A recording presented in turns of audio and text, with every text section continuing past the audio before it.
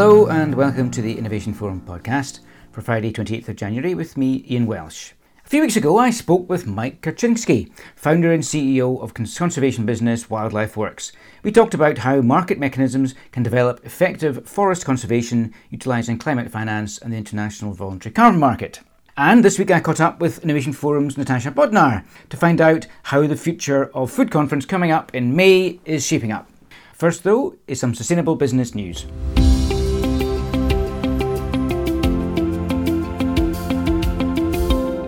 Evidence of how extreme weather events have been increasingly impacting farmers in the US has come from analysis of insurance payouts for loss of crops to drought and flooding over the past 25 years. These have more than trebled over the period, analysis of US federal government data suggests. The news reinforces concerns that costs of insuring US crops will impact insurance companies, farmers and US taxpayers as the federal government pays around 60% of crop insurance premiums through taxpayer subsidies. Drought-related payments rose more than 400% between 1995 and 2020 to $1.65 billion. Payments due to excess moisture, including flooding, increased nearly 300% to $2.61 billion over the same period. The increases are partially offset by an increase of 84.5% in the crop area covered by insurance. The latest research from non-profit Circle Economy shows that global resource use hit an all-time high in 2021 despite pandemic impacts on the world's economy. Circle Economy release a report every year on the state of circular economy progress to coincide with the World Economic Forum's meetings in Davos, which have of course this year been postponed to the summer. This year's report says that 101.4 billion tonnes of virgin materials were used in 2021, up from 100 billion tonnes in 2019.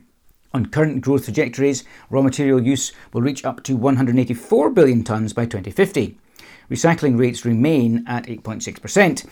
The report links 70% of global emissions to extraction, manufacture and use of products. Circular Economy has a series of solutions that can help the planet on a 1.5 Celsius warming path. These include using fewer resources, using them for longer, focusing on nature regeneration, and then recycling what has been used. A problem highlighted in the new research is that too often business and government has adopted a recycling first approach.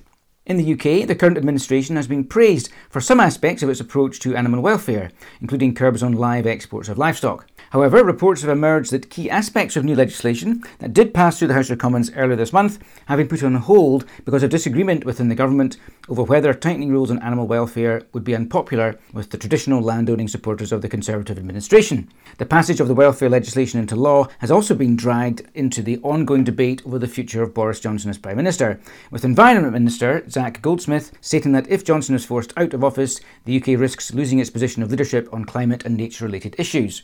Others have dismissed this view as a rather clumsy attempt to coerce members of Parliament into supporting the Prime Minister. Transparency International's latest Corruption Perceptions Index warns that the pandemic has been used as a cover in many parts of the world to roll back basic human rights and to get around checks and balances that have previously called out modern slavery and forced labour. Every year, Transparency International surveys business leaders and other experts, asking them to score 180 countries on their perceived levels of public sector corruption. There are clear links between corruption and human rights abuses. Countries that the survey found as the most highly corrupt accounted for almost all murder of human rights defenders. South Sudan, Syria and Somalia came at the bottom of the pile this time, with North Korea, Afghanistan and Yemen, among others, not too far behind. Denmark, Finland and New Zealand were ranked the least corrupt. The report highlights the importance of transparency as governments invest in national economies to encourage post-pandemic growth, and that the pandemic cannot be used as an excuse to impose restrictions on freedom of expression or assembly. Bodies that hold power to account must, Transparency International says, be able to operate freely. The Innovation Forum Spring Event Series will include conferences on responsible sourcing, sustainable apparel and textile supply chains, and business action on climate change. All details of who is participating and how to register for tickets is available on the Innovation Forum website. From the 10th to 12th of May, we'll be holding our Europe-focused Future of Food event. To find out how the conference is shaping up, a few days ago I spoke with Innovation Forum's Natasha Bodnar. Welcome back to the podcast, Natasha.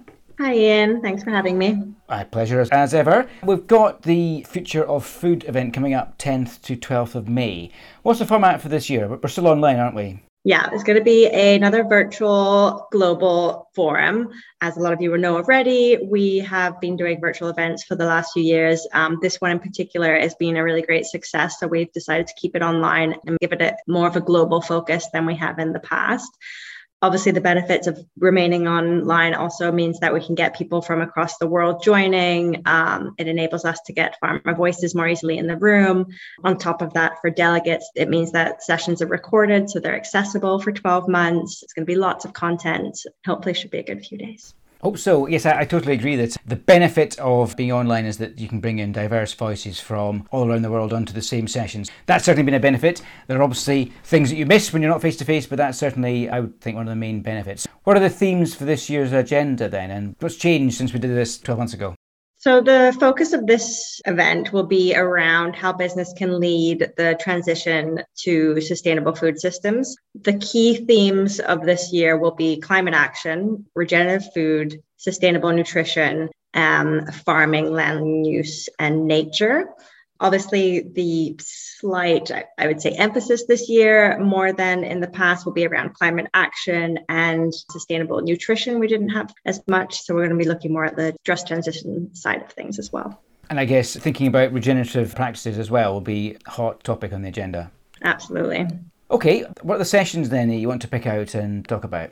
I think the two sessions which stand out for me that I'm looking forward to is the opening session, kind of just what we were talking about, the whole forum, looking at food systems transformation. So here we'll really be looking at what is needed to enable this just transition to happen for sustainable food systems.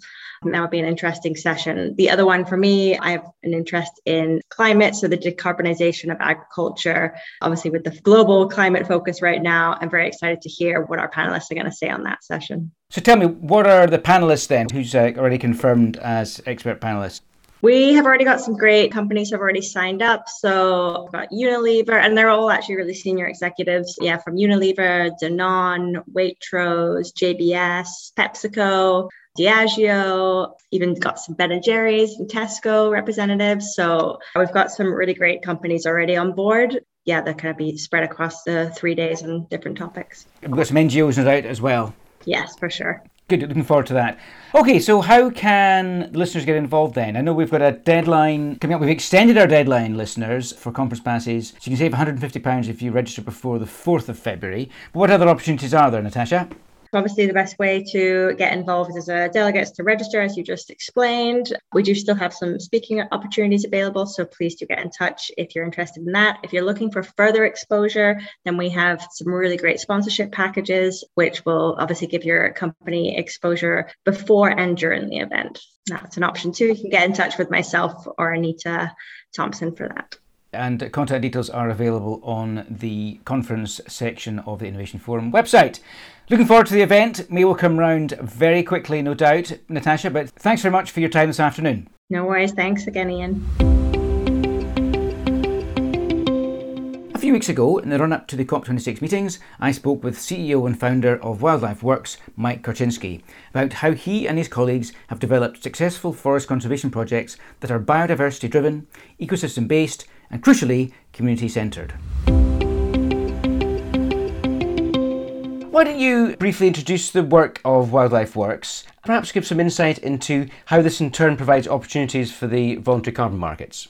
So Wildlife Works started about almost 25 years ago now, with a pretty simple idea that occurred to me when I was visiting Africa for the first time. And that idea was that if we want to have magnificent wildlife in our future on this earth, we need to find ways that it can exist in harmony with the local communities that share their landscape with that wildlife. So that notion that if we want wildlife, then wildlife has to work for local communities was the aha moment for me to start Wildlife Works 25 years ago. And so I came back from that trip, thought about it a little bit more, and quit my job in a public company and started Wildlife Works to try and bring a new way to solve this particular conservation challenge, which is how do you make room for wildlife? How do we as a species, a human species, make room for wildlife when our own needs are growing and our own appetite for resources are growing, and that's putting us into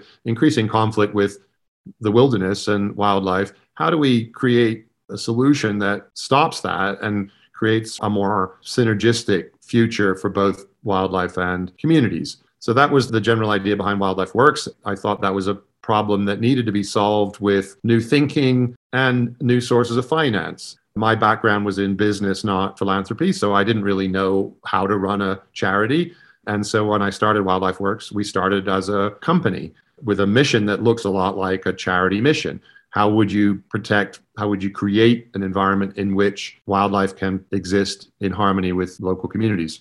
From the beginning, we were interested in market mechanisms. Is it how do we bring this enormous market that has been responsible for terrible devastation in the natural world and stop it from harming the natural environment, but go beyond that to harness its power to heal and protect the natural environment. So that was part of our mission as well, to engage a new source of finance from the marketplace to protect the world's natural places. So carbon finance was one mechanism that came along, not at the beginning, interestingly. We started before the Kyoto Protocol. So there was no climate market when we started. So we had to experiment with a number of market mechanisms that we invented essentially to try and create value in preserving the wilderness for the local communities. So we created jobs protecting the forest. We created jobs measuring the forest. We created jobs monitoring wildlife. We created a little eco factory where the community could make goods that we could then sell to wildlife loving consumers in the West. And all of these ideas were ways that we were searching to connect the market with the community and bring value to the community from the protection of wildlife. And frankly, none of them were particularly effective, although they were effective in the nature of our relationship with community, because from the very get-go, they could see that our actions were to try and bring them things they wanted, like jobs and money and schools and healthcare and things that they themselves knew they wanted. So that was successful. Our launching into a community with that kind of idea was very successful. The mechanism of finance was not successful. We were never able to generate enough finance to scale that project in Kenya, which is where our first project was, or to show that this was really a repeatable, scalable model that could be done in other countries, in other wilderness around the world. Climate finance came along maybe not quite 10 years in for us, because our DNA was to seek market solutions to the problem. We were very aware of its potential right from the beginning. Right from the beginning, when the UN suggested this idea that there be a mechanism to incentivize protection of the natural world to preserve the climate, we were aware of that conversation and we followed it. And then we became one of the very first projects or companies to attempt to use that mechanism that came out of the UN REDD+ activity at project scale to try and figure out, well, how do we actually make this tangible and real for a real community in Kenya? Our first project there, the Kasagao Corridor REDD project, was started in the mid-2000s and became the first project of its kind under a standard which was called, at that time, VCS. It's called under a nonprofit called Verra, that is an international independent standard that set the rules for how a project that's going to make claims of protecting the climate can actually justify those claims and be awarded with an asset. So that whole climate market that emerged in the mid-2000s is based on the idea that every ton of CO2 that we put in the atmosphere should have a cost. It's damaging to our climate, it's damaging to our future, and therefore every ton should have a cost, and stopping every ton should have a value. So preventing tons of CO2 from entering the environment should have a value.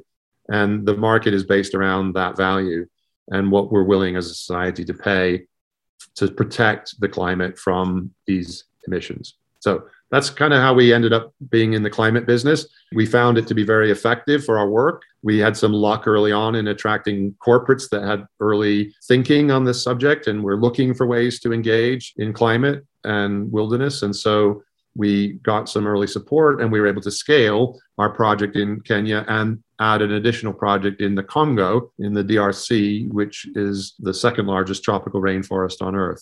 Those two things, the stability of our Kenya project, expansion into the Congo, really showed us that this mechanism has the potential to solve problems globally, one forest at a time, essentially.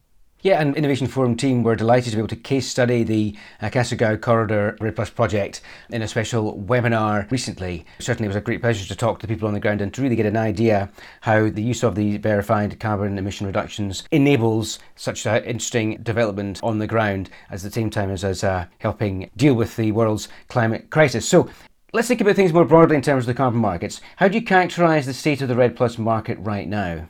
Somebody called it frothy to me the other day, which I thought was an interesting characterization. The market itself has been slow to evolve. We've been involved in it for 15 years.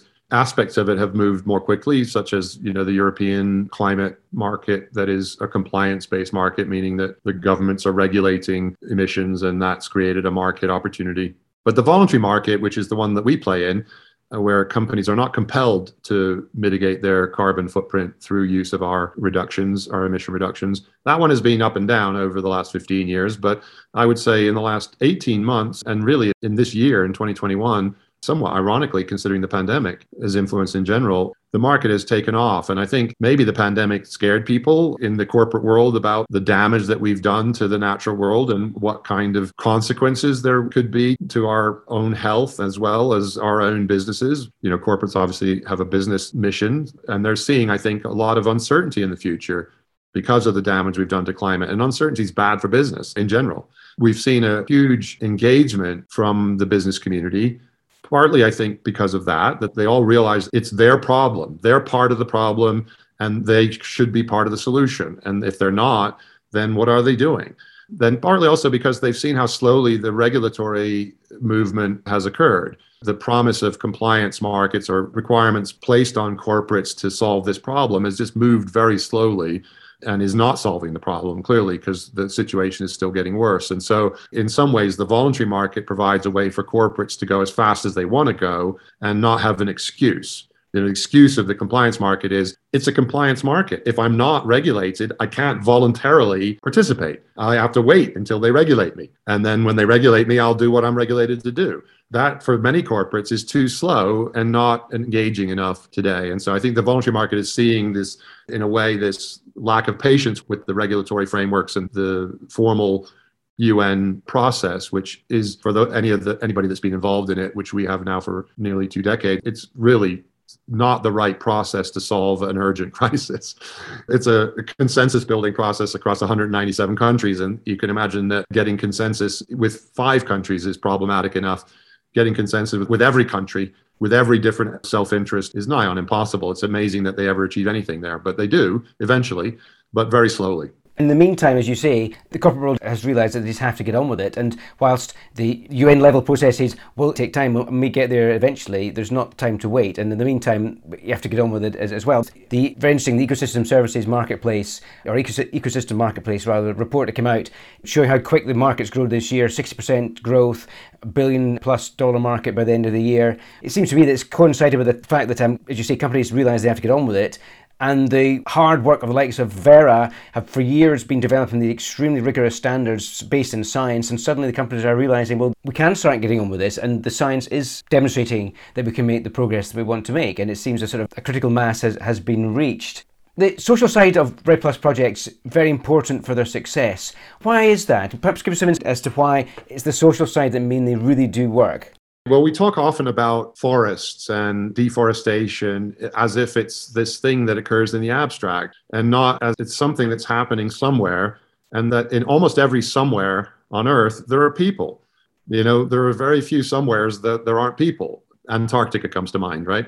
And so when you can't talk about solutions to climate that involve land without thinking about the people that live there, and without thinking that the people that live there are engaged in getting on with their own life, and that therefore they probably know, as well as anybody on Earth, what the challenges are of preserving the natural world in which they live. And they probably know the solutions to that problem as well as anybody on Earth. They often don't have the means to enable those solutions themselves. In our case, the social element is really, frankly, a long overdue recognition that none of these solutions we're proposing for climate that are land-based are sustainable, are achievable or sustainable without the full support of the communities that live in that landscape.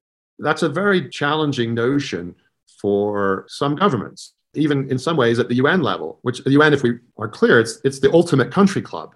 It's a club of countries. Their constituency are countries.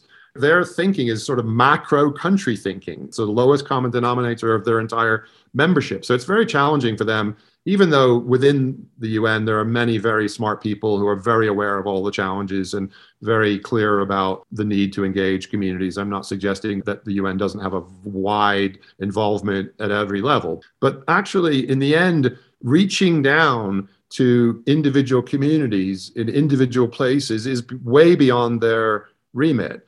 And it's often beyond the remit of the host governments because they have other problems to solve for the majority of their population that isn't getting good education or good healthcare. They have bigger challenges as they evolve as countries. And so for them, sometimes for them, it's difficult to reach down into these landscapes and deal with these individual, very specific solutions that are needed at the local level. So that's where folks like us come in, is that's our joy, is going and working with these individual communities to tailor a solution that really works for them, that they're a full participant in designing and in enacting. So that's the key, is we really don't believe that that any other approach is going to be effective. You know, historically, of course, in conservation, for generations since the beginning of conservation was what we call in Wildlife Works fence and shoot conservation. Put a fence around anything you want to protect and shoot anybody that comes near. That model is a horrible old school model, but it's persisted until today in many parts of the world because of the evolution of the park's systems. The challenge now is, now that there's a recognition that we need more land in conservation, not less, is that a lot of the land that's currently in conservation was put into conservation with no consultation of communities, no recognition of rights.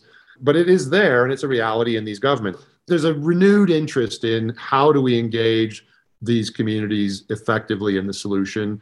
And folks like us are sort of on the pointy edge of that because of the work we've been doing with communities in Africa for 25 years.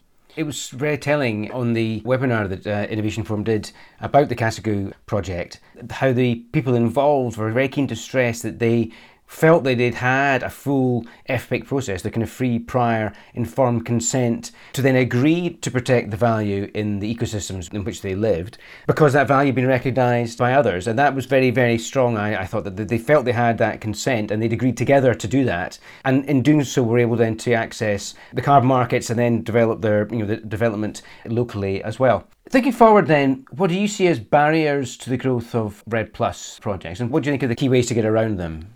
In many of these forest communities that have been ignored largely by the global marketplace, the global society forever, there's some distrust, right? There's a level of distrust of, hey, I'm from the outside world and I'm here to help. There's some distrust, and understandably so, because the historical interactions maybe with the outside world have not been very positive. So I think that that's one obstacle, is that we really have to be able to show. And one of the things we're working on is this community communication. It's one thing for me to show up and say, look, there are ways now that you can access climate finance that will allow you to achieve your desired outcomes for your local economy in protecting the natural world that you live in. It's another thing for a member of a community in Africa to visit a community in Latin America or vice versa and say, this is what this really means. And this is how it's really affected our community and how it's benefited our community. As much as we love that webinar, it's not yet reaching the audience we want it to reach. The audience we really want to reach is the community to community communication, where they're telling each other that there's an answer out there that is accessible and suitable, or they're debating with each other whether it is or isn't suitable. That's where we want to get to. So that's one hurdle, is this: how do we enable that communication to overcome this mistrust that exists in these forest communities? The second thing I think is that we're cognizant of is that many governments in the areas that we're dealing with, which is generally the tropics, the global south, are themselves emerging into the modern economy. They themselves were excluded for a long time from the global economy, or their countries were used as a source of resources for the global economy, where companies would be extractive and would not be putting back into the countries. And that all comes from, in many cases, a colonial legacy that these countries have had to deal with. And beyond colonialism, the political divide that's created conflicts that these countries have been forced into picking sides on sometimes. One of the challenges is that these countries are saddled with a system that they didn't design, and that they're now trying to figure out how to make their own decisions for their own people independently of this global north that has tried to control their actions forever. So how do they emerge in a way that doesn't isolate them, because that's not going to work. They can't be isolated from the global market. That's not what they want. But they want to engage the global market on their own terms. They don't want to be told what they have that we need. They want to suggest what they need. There's a risk that the global north won't let go. And we see this in a number of ways, that the global north has tremendous influence, and they like that model where they control things. There's a risk that they will make it more challenging than it should otherwise be for these communities to engage on their own terms. Because government, I don't want to say that it's ill-intentioned necessarily, it's that government has seen, northern governments, global north governments, have seen a role of theirs to provide assistance to these countries. And they've developed programs over many years, and those programs are near and dear to somebody that works at those governments. And they were well-intentioned for the most part, I'm going to say. But they weren't designed from the bottom up. They were never designed by going and asking these communities, what do you need, right? And so I think that's going to be a challenge. The challenge is how do we integrate this real enthusiasm in the global north and in the global marketplace to engage in solutions with a recognition that those solutions have to come from the bottom up. And we have to be willing to accept those solutions and not try and control those solutions in the way that we've always controlled the marketplace. And so I think that's a challenge. And we see that in a number of ways. Good actors are very aware of that challenge and are willing to try and solve that problem. Bad actors are dragging their feet and trying to find ways to maintain the status quo in the marketplace. As you say, so much of this is part of the overall transformation of markets that's going to be required alongside everything else to get the thinking around moving to a net zero carbon economy by 2050. It just is going to require transformation of thinking across the board in so many different places. But it's interesting that the global north has been so much of the problem, but it does perhaps have, through the likes of REDD+, a solution to some of the problems that have been created. So it'll be interesting to see how that can develop. It has the source of financing for that solution. The REDD+ solution itself is being created on the ground in these countries with these communities, one community at a time. And I think that's the thing. The mechanism, which is frankly not rocket science, if you want, it really says if we want to protect forests, we have to create the economic incentive as a society to protect them. We have to show that there's value in protecting the forest and show that we value those communities that are willing to do it. So that mechanism, yes, of course, came out of the UN. What the Global North has now is they have the financial wherewithal to enable that solution to occur around the world. And I think that's the thing, is that they have the financial wherewithal, but it's not an either or. They also have the financial wherewithal to reduce their own footprint. And that's one of the first questions that comes out of our constituent communities is, well, what are they doing for themselves? Like, it's not all about us, right? What are they doing? The better companies that we engage with are very aware that they need to reduce their own footprint and they need to be heading towards a zero footprint as fast as they can go. But we all know that, if we're honest with ourselves, that the society that we've built over the last 100 years is going to be very difficult and time-consuming to dismantle in some of its elements. So the REDD mechanism creates an opportunity for companies to go beyond what they're able to do today in their own business and to facilitate action that is desirable in the Global South with communities directly. And I think that's the beauty of the opportunity that's in front of us, is to really make those direct connections between the market and those communities and make it a much more efficient flow of capital to solve these problems. Great, absolutely right. Mike Korczynski, President and Founder of Wildlife Works, thank you very much. Thank you, Ian. For more on the Wildlife Works projects in Kenya and the DRC, do check out recordings of the webinars we held recently with community members and project leaders from each, available on the Innovation Forum website and wherever you listen to your podcasts. And don't forget also to take advantage of the discount available this week for the Future of Food event in May. All you need to know about this and all the Innovation Forum Spring event series is available online. But that's it for now. I've been Ian Welsh, and until next week, goodbye.